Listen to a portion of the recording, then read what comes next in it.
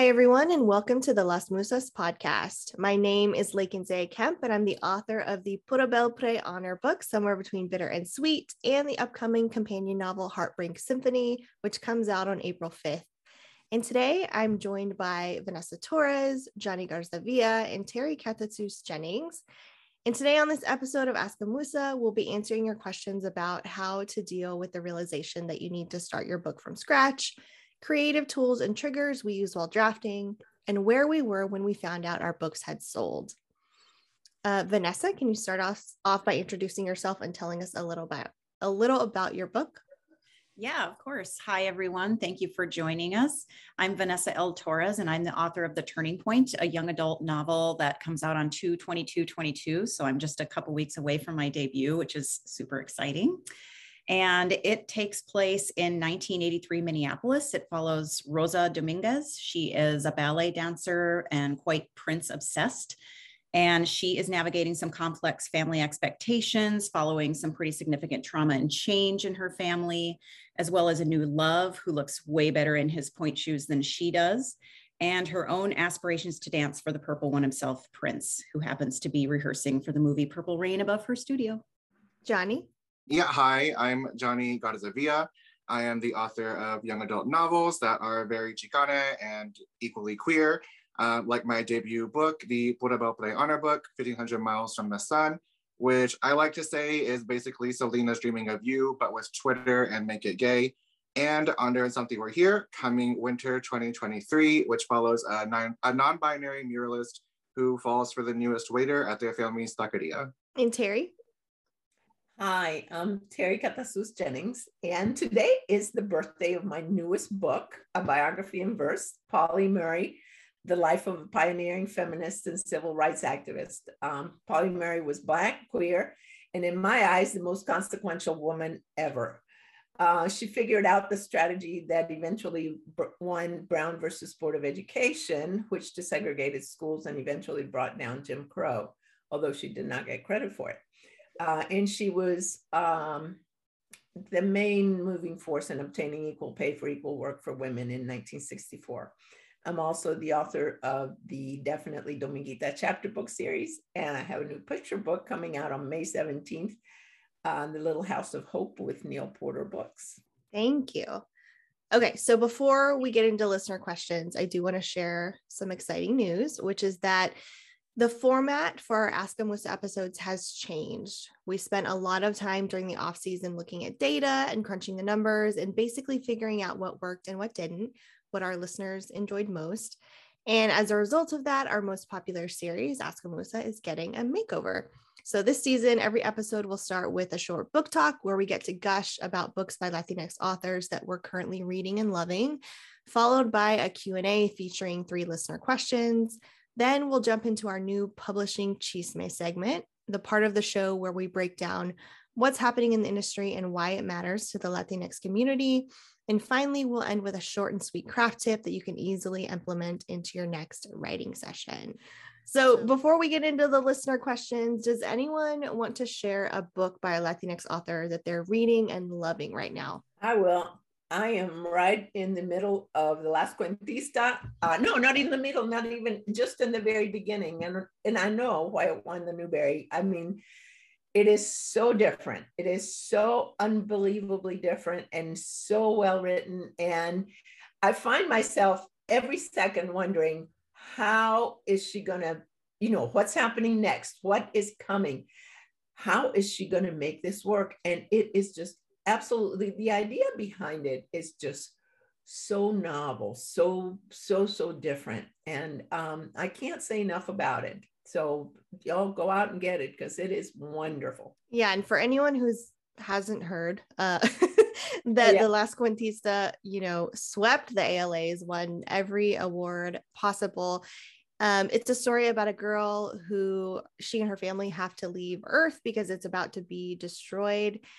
And, they have to go find a new planet to live on. And when they arrive on this new planet and everyone sort of wakes up from this synthetic slumber, she is the only person who remembers what life was like on Earth. She's the only person who holds the world's history and all of these stories And it's about, the consequences of her having that knowledge and the importance of her keeping it alive. So yes, incredibly beautiful story. Highly recommend. Anyone else have a book they want to shout out? First of all, I cannot wait to read that book. It's on my TBR for sure. And I'm reading Angela Velez's book right now, and that came out today. I'm in the middle of it. So I can't like speak to the end, but so far I love it so much. It's called Lulu and Milagros Search for Clarity. I want to get the title right. Yeah. And it's just, the voice is so captivating and strong. It just pulls you along. I want to turn every single page over and over and over again. It's hard to put down. Highly recommend. It's a beautiful debut. Yes. And if you'd like to hear more about Angela's publishing journey, about her process of writing Lulu and Milagros Search for Clarity, we do have a debut spotlight episode where she breaks all of that down for us. So definitely go listen to that. Yeah, and there will be no disappointment in the ending. The ending was wonderful. I will just double down on Vanessa's book talk recommendation. Lulu and Milagros Search for Clarity is, I think, maybe like the best coming of age story I've ever read, like period. It follows these two sisters, one of who is really brainy and like has this sort of whole 10-year plan in her mind, and the other one is just kind of like vibing through life, which I love. And like as they go on this college road trip together, it's really very much like about family expectations and our own expectations and what people say we can and can't be, and figuring out on our own terms what we can and who we want to be. And it's brilliant, it's perfect, it's iconic, it's everything. Go read it. Thank you all so much for those recommendations. Okay, so if you're listening and you heard something that piqued your interest, please consider purchasing the books that we mentioned. We'll link to them in the show notes, or you can request them from your local library. And then don't forget to leave a review. Okay, so now it's time for listener questions. This first one comes from Alexandra, and the question is, how do you deal with the fallout of realizing that you have to rewrite your entire story from scratch? And we can just go in the same order that we did for intros. Oh my gosh, that's a nightmare that I'm afraid I might be in now. No, I'm not in it right now. I hope. So I'm in the middle of writing book 2, and the outline hasn't technically been accepted, but my editor, before she went on maternity leave, told me to just go ahead and write it. Yay. And it's due at the end of March. So I'm like frantically trying to get this draft out, and with this huge fear that I'm going to have to write something else or really change, a bunch of stuff. And I guess if that happens to me, I'll go back to the drawing board with the outline, because I used to be a total pantser. My debut, I just sat down and wrote the book. I didn't have an outline at all. I don't know. It flowed out of me very naturally, and I didn't need an outline, but for this one, I was required by my publisher to have one, and it's been super helpful. And so I won't say that I've been completely converted to a plotter, but it has really helped me. So I would say get a basic outline. And even if you're just going to basically outline another book, another idea, that could be really helpful just to have that waiting in the wings. I would say, I think the first, but maybe not necessarily specific piece of advice I would give is to remember that unless there is putting in that asterisk there isn't a timeline or a deadline for when you need to have that book written and fully realized. And sometimes projects take time, and that's just kind of the reality of writing. This has happened to me, and it's the worst. The third book I ever wrote was drafted during NaNoWriMo 2020, and I felt so prepared. I thought of the book a few months prior and had for the first time a whole outline for this project, and I actually drafted it in 11 days. But then going back over it and in the revisions process, I realized that one, there wasn't any sort of subplot and just cushion and life in this book, and aside from the main storyline, and two, I just didn't really like the main character's story arc. And I spent a lot of last year just trying to figure out what substance was missing and what I hated about my main character's journey and what I can do instead. and it has been tough. I am like still, as of this recording, working on revisions and trying to figure it out. I'm on a deadline now, so like I have to figure it out now. But yeah, I think what's really helped me is just like seeing what parts of the manuscript and older versions of it I can keep and kind of just like puzzle into pieces of the story and build what I loved about it. That way I can just kind of like use that and then from there build a story that I really like. And I think I would also say that just like if stress is taking out all of the pleasure of that story and the rewrite, just step away from it for a little bit. Like sometimes we got to realize that we need to de-stress, we need to not think about all the things for a little while and just go find non-writing things that make you excited for the story and come back when you're ready. Okay, well, I wrote a book about, it was a historical fiction about a girl during the Cuban Revolution. And that book got me my agent. And we were both very hopeful, but the book went out on 2 rounds of submission and there were lots of good words, but nothing, no bites. So my agent, Natalie Lacasselle, decided that, you know, maybe she got a couple beta readers and they decided maybe it had too much history. So I rewrote it, focusing on the friendship of just the girls within that group. And that still didn't work out. So then we went, like Vanessa, did the outline.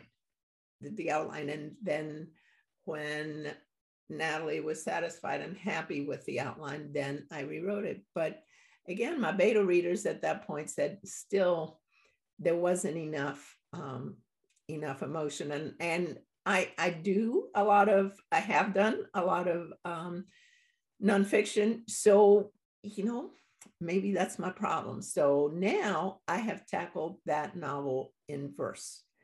And I am so happy with the way it's coming out. I am about, I don't know, a fourth of the way through.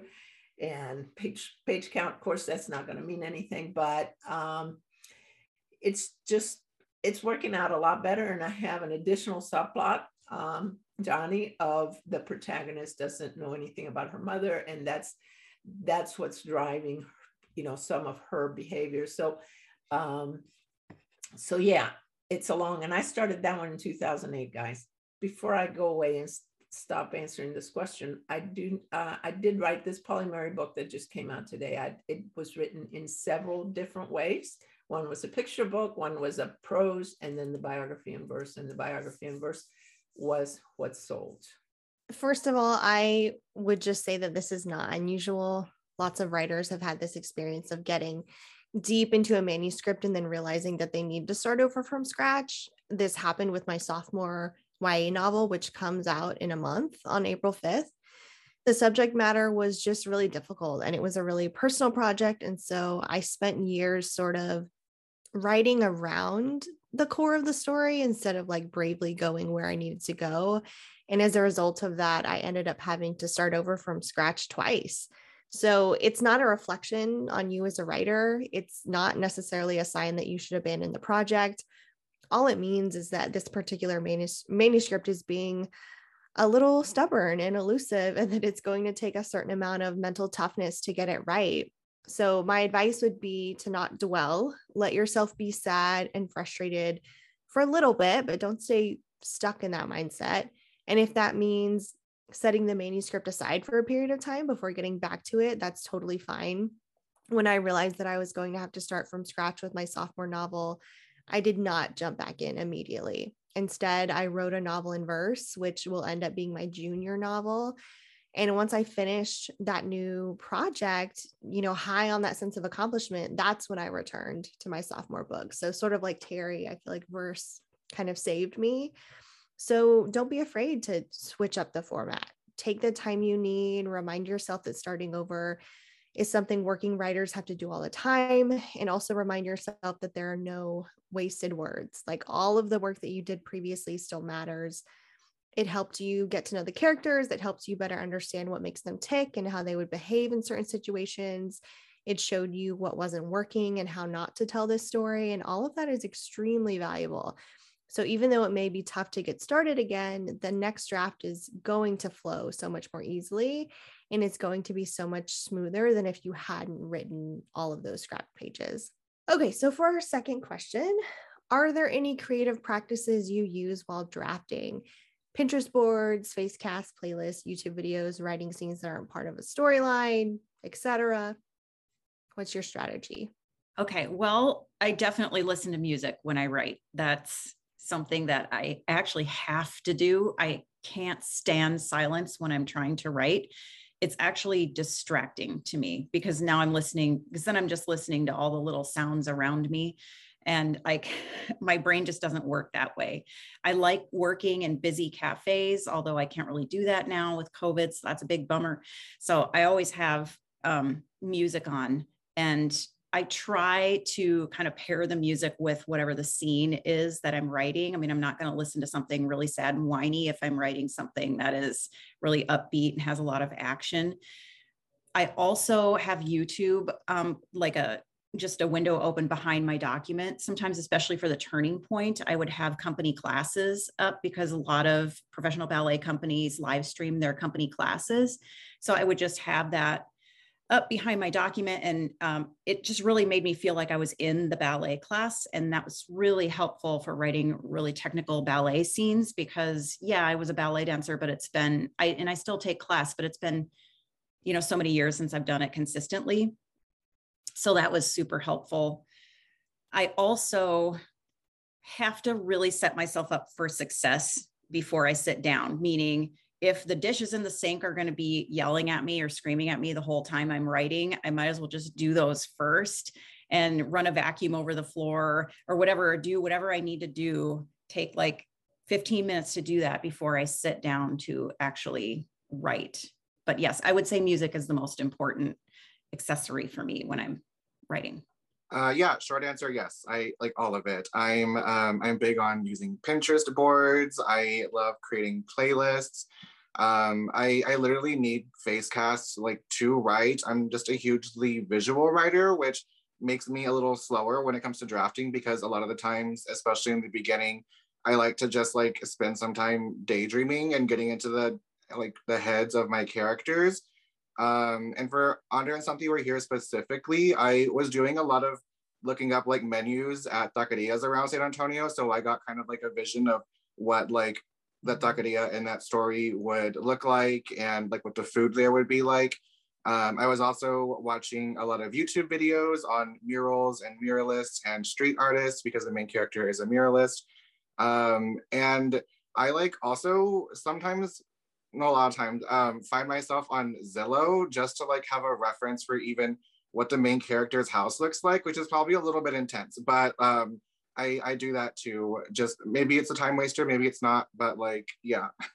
I normally write backstories for characters that I'm having trouble with. I am the kind of person that's really scattered. So I can't have music or anything else going on. Otherwise I'm going to be following that rather than writing. But one thing that I do is that once that I'm in the trenches and I've gotten a lot of the book written, I'll do a table with a chapter by chapter. So saying, here's what happens in the chapter, how it contributes to the story arc, and then how it contributes to the emotional arc. And with that table, it's easier for me to see where the story may not be moving forward or where I can cut or combine a chapter where I need to flesh things out. And doing the emotional arc is something has been good for me because again, it's hard for me to get to the emotional heart of the story. I've done like a hero's journey. We did the hero's journey with the Cuban book, and that has turned out to be good. And I did it in just a book that I just submitted to her. It was very, very effective. And then I will do passes on the book. And go do a pass and make sure that there is good emotion in every place. Make sure that I have described things in every, in every chapter, in every scene, and that the the reader can tell where I am. So you get to know the kinds of things that you're not good at, and then go back and have different passes to fix those. In the past, I never really used any of these tools. Literally everything I knew and needed for the story was in my head or in the notes app on my phone. Definitely not organized in any aesthetically pleasing way. I am truly a discovery writer. And so like 99% of what I learn about my characters in the story as a whole happens during the actual writing process. However, after writing, 4 or 5 traditionally published or soon to be traditionally published novels using this method, I've found myself getting stuck lately and stuck in a way that feels a lot like burnout. And so my normal methods aren't necessarily working anymore. So I do have a plan for my next YA novel to move a little bit slower and to maybe incorporate some of these planning tools to see if they help. But I can definitely feel my creative self craving something new. And then last listener question, where were you when you found out your book sold? And you can either answer this in relation to your first book or your most recent book, or maybe your most interesting acquisition story, your choice. Okay. Well, I only have one to reference because I debut in a couple of weeks. So my book went to auction. So it was really nerve-wracking. That day I was so nervous because I knew Eastern time, 9 a.m. Eastern time, it was going to go to auction, and I'm on the West Coast. So I set my alarm and got my butt out of bed really early. And my agent we had already kind of set up that she was going to text me updates as we went along. And the way that it went was the first round went until 2 p.m. Eastern time. And then the top 2 went to the second round, and then it closed at 5. So it all happened within one day. So I knew it was going to sell, but I didn't know to who or, what the deal would actually be. And I was standing in my front yard, and I was glued to my phone, and I received a text message that the auction had closed, and that I received a 2-book deal from Penguin Random House, not book for kids. So yeah, that's where I was, in my front yard in the sunshine, wishing for a glass of wine, but it was way too early for me. And yeah, it was really exciting. I think it was like the last time I was at a Starbucks before the pandemic shut down the entire world. Like I was like sitting outside with probably an iced chai. But like I remember my agent calling me about 20 minutes before I had to be at work, and I just could not think of anything else that day. I had 2 jobs at the time, and I'm pretty sure I called out of the second job just so I could like go scream into a wall instead, because I needed to like have feelings. I don't remember my second one that much. It was last year during a pandemic, so probably in my apartment, and not very exciting, except like it was really cool. But yeah. Well, the Definitely Dominguita book, I got just an email that said something like sit with this for a minute, take your time. And I went, what is it? So and I opened it. It was that we had gotten an offer on the Definitely Dominguita series. So that was a lot of fun. But the most interesting, the most exciting one was, actually it happened a year before I got the Definitely, or maybe months before I got the Definitely Dominguita one. But it was when Natalie told me that we had to rewrite the Cuban book, and she sends me this email saying, hey, sorry, we're just going to have to redo this. She had this long list, but at the bottom she says, but by the way, I just sent out your, we used to call it the La Casita book because it's a little house. So I just sent out La Casita right now. So I said, okay. So I sent her this little picture of a sunset. And I said, well, tomorrow will be another day. Everything will be fine. And about an hour later, I get another email says, Neil Porter is interested in La Casita. Within, like an hour, I went, holy, and so the note, she sent me his note says, I'll let you know right away. And so all day long, the next day, I was carrying my phone around, waiting for the call from Neil Porter, which didn't come for 2 weeks, but we had the offer in 2 weeks. That was wonderful. Yeah, that was so much fun. I was actually teaching summer school at the time. Luckily, I was just there providing linguistic support. So I was having to float from room to room to help different students. And so every time I stepped into the hallway, I was checking my phone for an email from my agent. And usually authors don't always know or always have a relative idea of when they might be getting an offer, unless, like Vanessa was saying, you have an actual auction scheduled. But in my case, the interested editors were all at the same conference that week, and my agent was there as well. And because she was able to have in-person conversations with people, things were expedited. She wasn't waiting for them to respond to an email, which, could have taken weeks. And I think her being there and being accessible also made the situation a little more exciting, a little more competitive. And so the interested editors were all sort of rushing to get a preemptive offer in to try to scoop up the project before it turned into an auction situation. So all of this was happening, states away while I was at work. I do remember that I was checking my phone so many times that I actually accidentally dropped it in the toilet. And this is, a high school girls' bathroom toilet. So it was horrific. And, I think it was eventually like an email on my laptop that contained the news. I don't know for sure, that day is so fuzzy, but I do know that that was the last year that I ever taught summer school. Okay, so now it's time for some publishing chisme, the part of the show where we break down what's happening in the industry and why it matters to the Latinx community.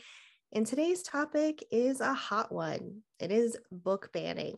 So let's get into it. First of all, what are y'all seeing out there? What's going on where you live? And what does it all mean? Well, yeah, it is a hot topic. And my daughter was just talking about it actually, and she's in grade school. So it's even at the, the kid level, which is so sad to me. And I guess I would say to everyone out there that I'm just sorry that we must waste precious time even fighting something like this. It's so frustrating. And for us in Olympia, the libraries are really banding together to, they're creating virtual groups so that we can kind of get ourselves together and figure out what we're going to do about it. I haven't really heard much more yet. I feel like a lot is going to come down the pipe soon, though. I don't know what anybody else is hearing in there. Olympia is a pretty small town, so I don't know. What is everybody else hearing out there? I mean, living in Texas, it's kind of just like been made the center of the book banning world and discussions. And I mean, even here in San Antonio, we have a school district that did start becoming even more of a center of attention when they started taking out these books that were in a list presented by a state representative that had hundreds of books that he wanted to be evaluated, most of which were BIPOC authored, queer authored, books that just really weren't, at their basis, just books that made people that weren't cishet white kids feel visible.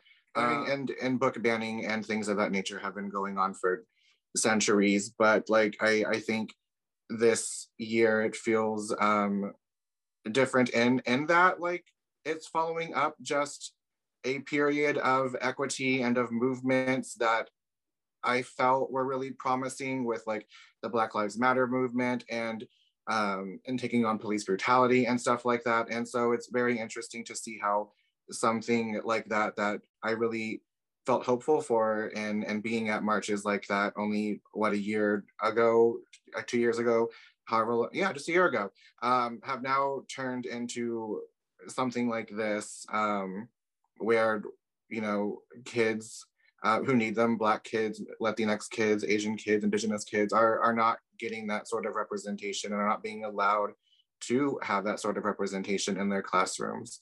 I think about how just over a quarter of public school students in Texas high schools, or schools in general, are white, and the rest are BIPOC students. And so it's not even a discussion of diversity, it's a discussion of meeting the needs of our students. And it's really interesting just to see that being so taken the wrong way. Johnny, you are so right, and it's happening now. And working on the Pauli Murray book, I mean, I saw how this is happening. You know, we can take 2-3 steps forward, and then the whites find some way to get around whatever that law was or whatever that forward movement was. Come on. So it's continues. It happens and happens and happens and happens, and it's very, very sad. Meg Medina had I'm Virginian and she's a Virginian, and both Cuban Virginians. And she sponsored a thing at the James River Writers about book banning. And there was a librarian who had been in Iowa, I believe. And she was like the head of children's library services in Iowa. And she quit her job because of what was going on. And unfortunately, that's not enough. You know, her protest, now she doesn't have a job, but they're still banning books. And gosh, I don't know what we can do. So I'm also in Texas with Johnny, and there's actually several other Musas who live here as well. And I think, like Johnny already mentioned, one of the first things that got a lot of media attention was the list of books put out by Texas lawmaker Matt Krause. And it was a list of 850 books that he believed were promoting critical race theory, when in reality, this list also targeted books, like you said, Johnny, about the LGBTQIA plus community, books teaching students about their civil rights, as well as like really random selections, if you go look at it, that don't seem to have anything to do with BIPOC or queer communities.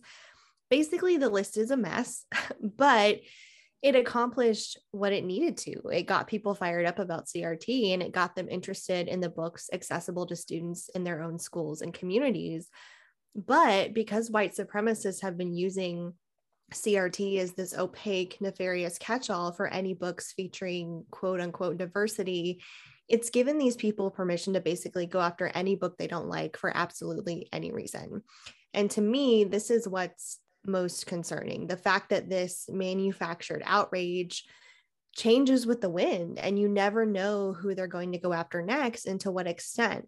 And then, of course, there's no due process for these books that some kids out there might desperately need. But I think what's especially unique about this time is that there is such a heightened level of scrutiny right now of teachers and librarians and what's going on in the classrooms. Like you mentioned, Terry, that books don't even need to technically be banned in order for them to be removed from schools and libraries. This air of we're watching you, we're coming for you, we're creating laws that make your doing your job dangerous, like all of that is really terrifying. And every day I think about how I would be handling this if I was still in the classroom. And I can tell you that I would be scared out of my mind. So it's this fear of getting in trouble, of losing your license, of even being thrown in jail here in Texas, that is causing teachers and librarians to make the self-protecting choice of removing books preemptively that may be considered controversial, just because they don't want to even take the risk. And so even those school districts and even statewide and national organizations like ALA, for example, provide guidance and procedures on how to take a book through the evaluation process to see if it should be removed or not. People are skipping over these procedures altogether. And that is exactly what white supremacists want. They want us to be so scared that we don't even bother putting up a fight. And in the process, they're specifically trying to undo all of the work that you mentioned, Johnny, all of the work that organizations like We Need Diverse Books have been doing for the past 8 years. They're targeting those books that teachers and librarians have been adding to their collections in an attempt to make them more inclusive and diverse. So books by authors of color, books by LGBTQIA plus authors, books by authors who were already marginalized who already have to fight tooth and nail in order to break into the publishing industry. That is who is being harmed most by this right now. And so let's get into the specifics of that. Let's talk about how this relates to authors. What advice would you give to an aspiring author from a marginalized background who feels like the stories they want to tell are ultimately going to face scrutiny and potentially be banned? Yeah, I would say, first of all, it's okay to let yourself feel the unfairness of it all. it's perfectly okay to sit in that space for a while. But just know that your stories are important. They have relevance, they have meaning, and there are people out there, there are millions of people out there who will see themselves in your books. And I just think the more we support marginalized writers, the more we're going to flood the market. And that's what we need to do. And it doesn't even mean buying the book. It means requesting it from your library. It means boosting these books on social media. It means supporting groups or just following groups like Las Musas, We Need Diverse Books. I've been getting pinged by all the nerd camps. They are, circling and planning, which is really awesome. So I would just say, keep writing your stories. If we stop writing our stories, then what happens? They win, and they can't win. Yeah, this has been something that's been on my mind, I think, ever since I found out that I was getting a Buddha Play honor. And then seeing on Monday how my book and Lakin's book and Marcia's book, all of them, which take place in Texas and by Texas authors, are about subjects and characters that can very easily be seen from the perspective of not something that people would want in their libraries because of this sort of rubric that our government and a lot of local officials see and what is good. And it's really hard, to be really happy about winning that sort of honor, but then also seeing how this newfound, all these eyes that are now in our books is going to shape that. And also, it's just a very weird privilege that some people, mainly white non-Latinas, get to choose to write a bannable book. There have even been tweets about praising the idea of writing a book that will end up being banned, because as Latina authors, and specifically as a writer of stories about very queer and very brown characters trying to navigate this world, we just have to sit here and watch as stories true to us, written by us, written for young people who look like us, get hated on and get misinterpreted and get removed from classrooms and library shelves when we don't get to make that choice. And honestly, I don't think I really have any sort of words of wisdom, except maybe to keep trying and to keep writing stories by us for audiences who look like us and share our history, and to persist in giving students stories that show we can exist and we can be the main character and that we deserve all of the things is better than giving up, as daunting as the present moment is. Yeah, Johnny, I totally agree. And Vanessa, I am exactly with you. I think we can't give up. We have to continue writing. We have to continue getting the stories out there and continue fighting if the books get banned. You can't, I hear you, Lakin, that if you were a teacher, that you would say, hey, I can't take that risk. It's your bread and butter. You can't take the risk of losing your job. But we as writers can continue to ping the publishers with our work and can continue to get our work out, and then fight like hell to get it in the hands of children, because that's the only way that we're going to be able to change hearts and minds. We can't just say, oh, well, it's going to get banned, I'm not going to write it anyway. No, please do. And sometimes people say that there's no bad publicity, but I don't like that idea. But I think we have to continue. I think for authors, especially aspiring authors, feeling discouraged by this right now and wanting to find ways to press through it, I think most importantly, you've got to get really clear on your why. Why do you write the kinds of stories that you do? What is sort of the higher purpose or the higher calling of your work? What does it mean? Who is it for? What kind of impact are you hoping it will have on those readers? And the reason this is so important is because on your worst days, in the midst of the worst of these attacks on marginalized creators, your why is going to be your life raft. It's going to be the thing keeping your head above water, above all the noise. It's the thing you will be clinging to in those dark moments. So make sure it's as clear and present in your mind as possible, and that you return to it over and over again in order to remind yourself why you have to keep going. And then I also want to offer some practical advice, which is to be a little bit more cautious with your advance money, or to at least have a backup plan on how you can easily re-enter the workforce if your original plan was to say write full time. And the reason I bring this up is that, like I said before, there's very little rhyme or reason to which books are being targeted. There's currently no due process for these books. And so your book could end up on a list somewhere or end up getting pulled with no warning. And if your book is targeted, unfortunately, there is the potential for that challenge to spread, for it to be picked up by media, which could then result in schools preemptively pulling it off the shelves, for libraries to cancel their orders. So despite what white authors who see a banned book as a badge of honor have to say on Twitter, there are negative financial implications to this. Schools and libraries are a kid-lit author's bread and butter.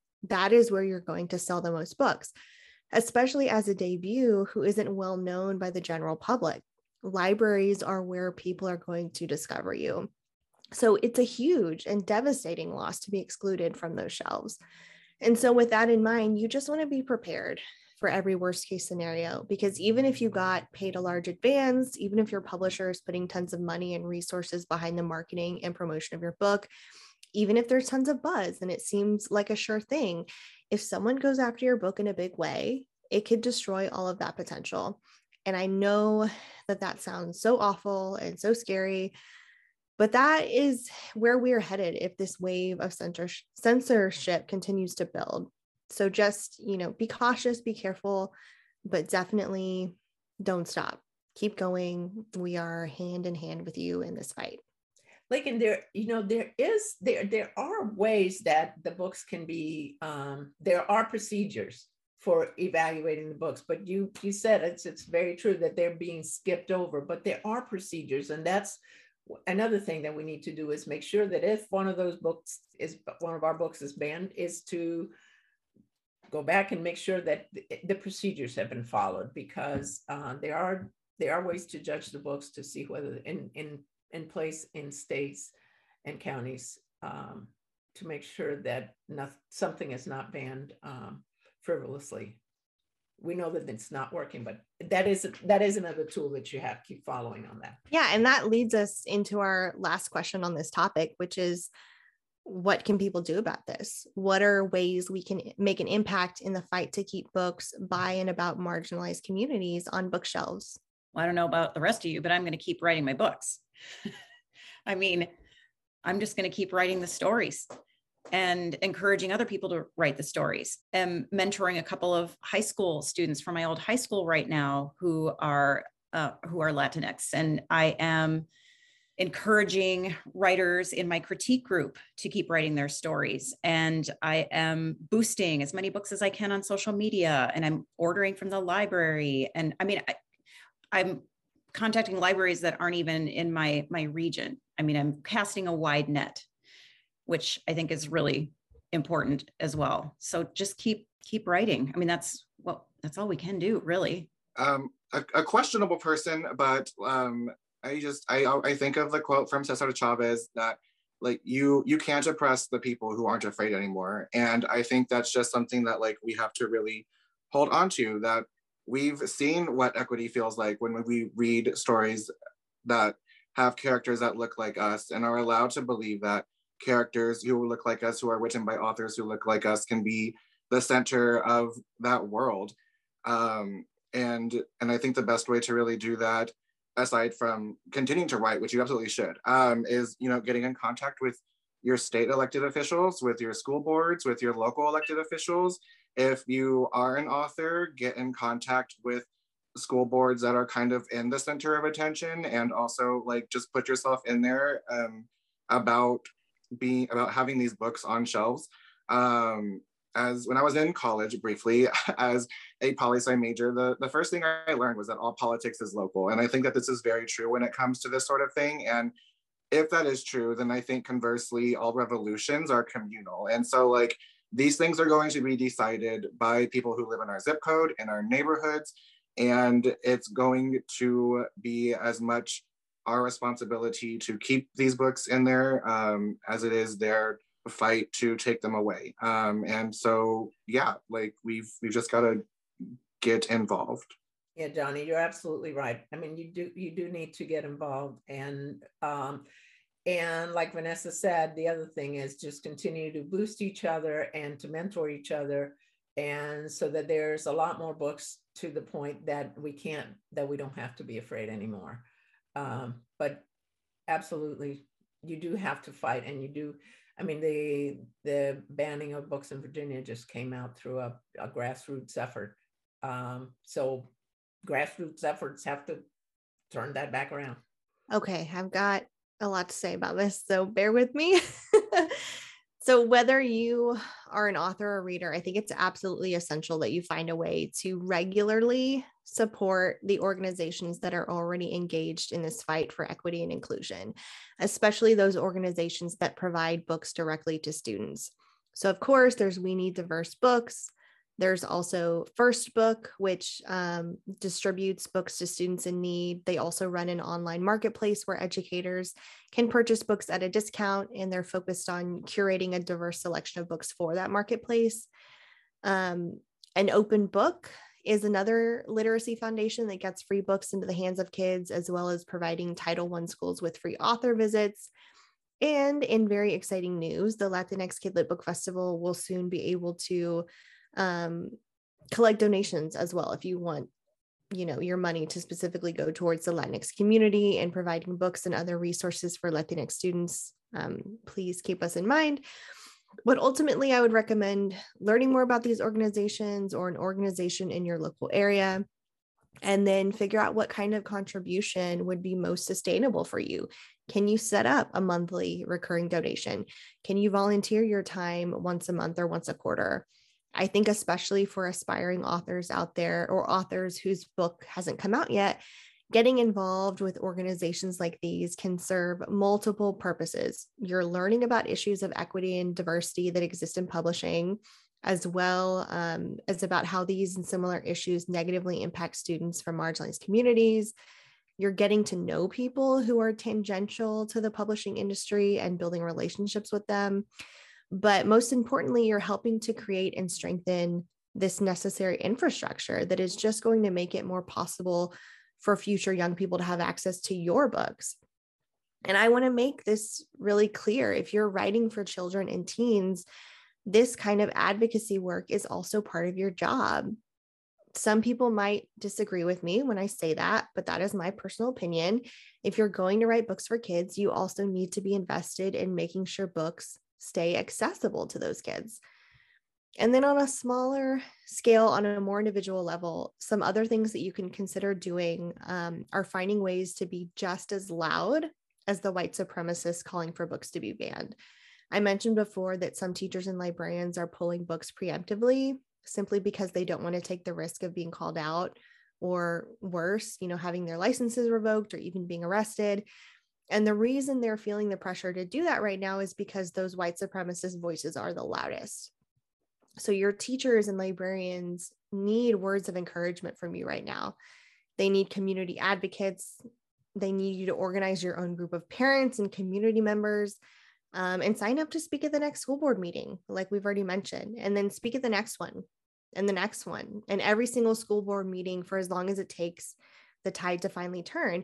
And if your local schools or libraries are struggling to be safe spaces right now, create your own. Las Musas just launched a brand new book club for students, and any responsible adult can create a chapter. So if your child's school isn't including books about Latinx or BIPOC or queer characters in the curriculum because they're afraid of the backlash, start a book club in your own neighborhood, or with your child's soccer team, or with your family members. We've got 8 great titles to choose from for this spring semester, with new ones coming in the fall. And as long as you can commit to reading at least 2 books by our participating Musas before the end of the school year, you can schedule free virtual visits with the authors. You can also share information about the Las Musas Book Club with your local public libraries, with any teachers you know or other adults who you think might be interested in leading a chapter. We've got downloadable flyers on our website. You can share them via email or print them out and help us by distributing them. so that we can create those safe spaces where kids have access to books with characters who reflect the world around them. But we can't leave it up to someone else to fight this battle. Whether you're an author or an aspiring author or a reader, this fight affects you, this fight needs you, and this fight can't be won without you. And finally, it is time for our final segment. What is one craft tip that you want to leave listeners with today? Hi. I like the Post-it note method of doing a storyboard after I've written the book. And I don't do it before. A lot of authors do it before, but I do it after I write the book so that I can have a visual where I can see each character and where they appear too much or too little in the book. It gives me a clear vision of their story arc. So basically it's just a big board and each character gets their own color assigned of Post-it notes. So, purple, pink, green, you can get them online or anywhere, and each character gets their own color. And then I make a grid on the big piece of paper, and then each chapter gets a square. And then each character that appears in each chapter, their Post-it note goes in that square. And then on the Post-it note, I write what happens to them in that chapter, their conflict, their arc. If I don't have anything to put on the Post-it note, then I've got a problem. It tells me right away that the character either doesn't need to be there for that chapter, or I need to give them a reason to be there. And it really helped me make my characters have seamless arcs throughout the story, because the Turning Point is really an ensemble cast and every character has an arc, a very distinct arc. And I had a couple characters disappear for a while and my agent was like, oh, where'd they go? So once I did that storyboard, it was very clear. And I am a very visual person. I know somebody else said that earlier, and I'm very much so visual too. So that really helps me. I think about this time that a fellow young adult author and icon legend and star Adib Karam once told me that I don't have to prove how clever I am to anyone as a writer. I just have to tell the main character's story. And I've always kept that close. When I first started writing about 3 years and a couple months ago, I, whether consciously or not, had this idea that I needed to write with the prose of Benjamin Allaire Steins, and that I needed to fill a book with lines that people would get tattooed on their bodies. But literally, that's not the point of writing. The point of writing for me, especially as a YA author, is to provide stories centering young queer Chicanas, and everything else is extra. So TLDR, take a breath, unclench your jaw, let your shoulders rest, and just tell the story. I think I gave away all my tips already, but I think I am right now just writing to the end and not worrying about what I'm doing, and then going back and then doing what Vanessa's doing, is doing my little organization chart, and then going back and adding and not just editing words, but really editing, and really when you revise, really be critical. But that's the only advice that I can give you. My craft tip is to be flexible. And I'm speaking to myself right now because, as I mentioned earlier, I'm looking ahead to my 4th YA novel, and I've been feeling really stuck lately, and all of my old methods of creating just aren't working right now. So my craft tip is to leave room in your creative process for trial and error, and for experimentation, and for trying something new, whether that's working in a different room, or I don't know, drinking tea instead of coffee, or writing in silence instead of listening to music, writing standing up instead of sitting down, maybe switch to handwriting for a while instead of typing, or, write out of order instead of chronologically. I think with every new project, a new you shows up as well. So instead of fighting it, find ways to embrace it. It doesn't mean that your process is broken or that your creativity is broken. It just means that you need a new way of seeing and approaching the work. If you'd like to learn more about Las Musas or our books, please visit our website at lasmusasbooks.com, or find us on social media at Las Musas Books. And be sure to check out our bookshop page, where each purchase of one of our books goes towards supporting independent bookstores. If you enjoyed this episode, please like, review, and subscribe wherever you listen to your podcasts. You can also sign up for the Las Musas newsletter to have podcast updates, as well as other Musa news such as release dates, teasers, spotlights, and more delivered straight to your inbox. Thanks for listening.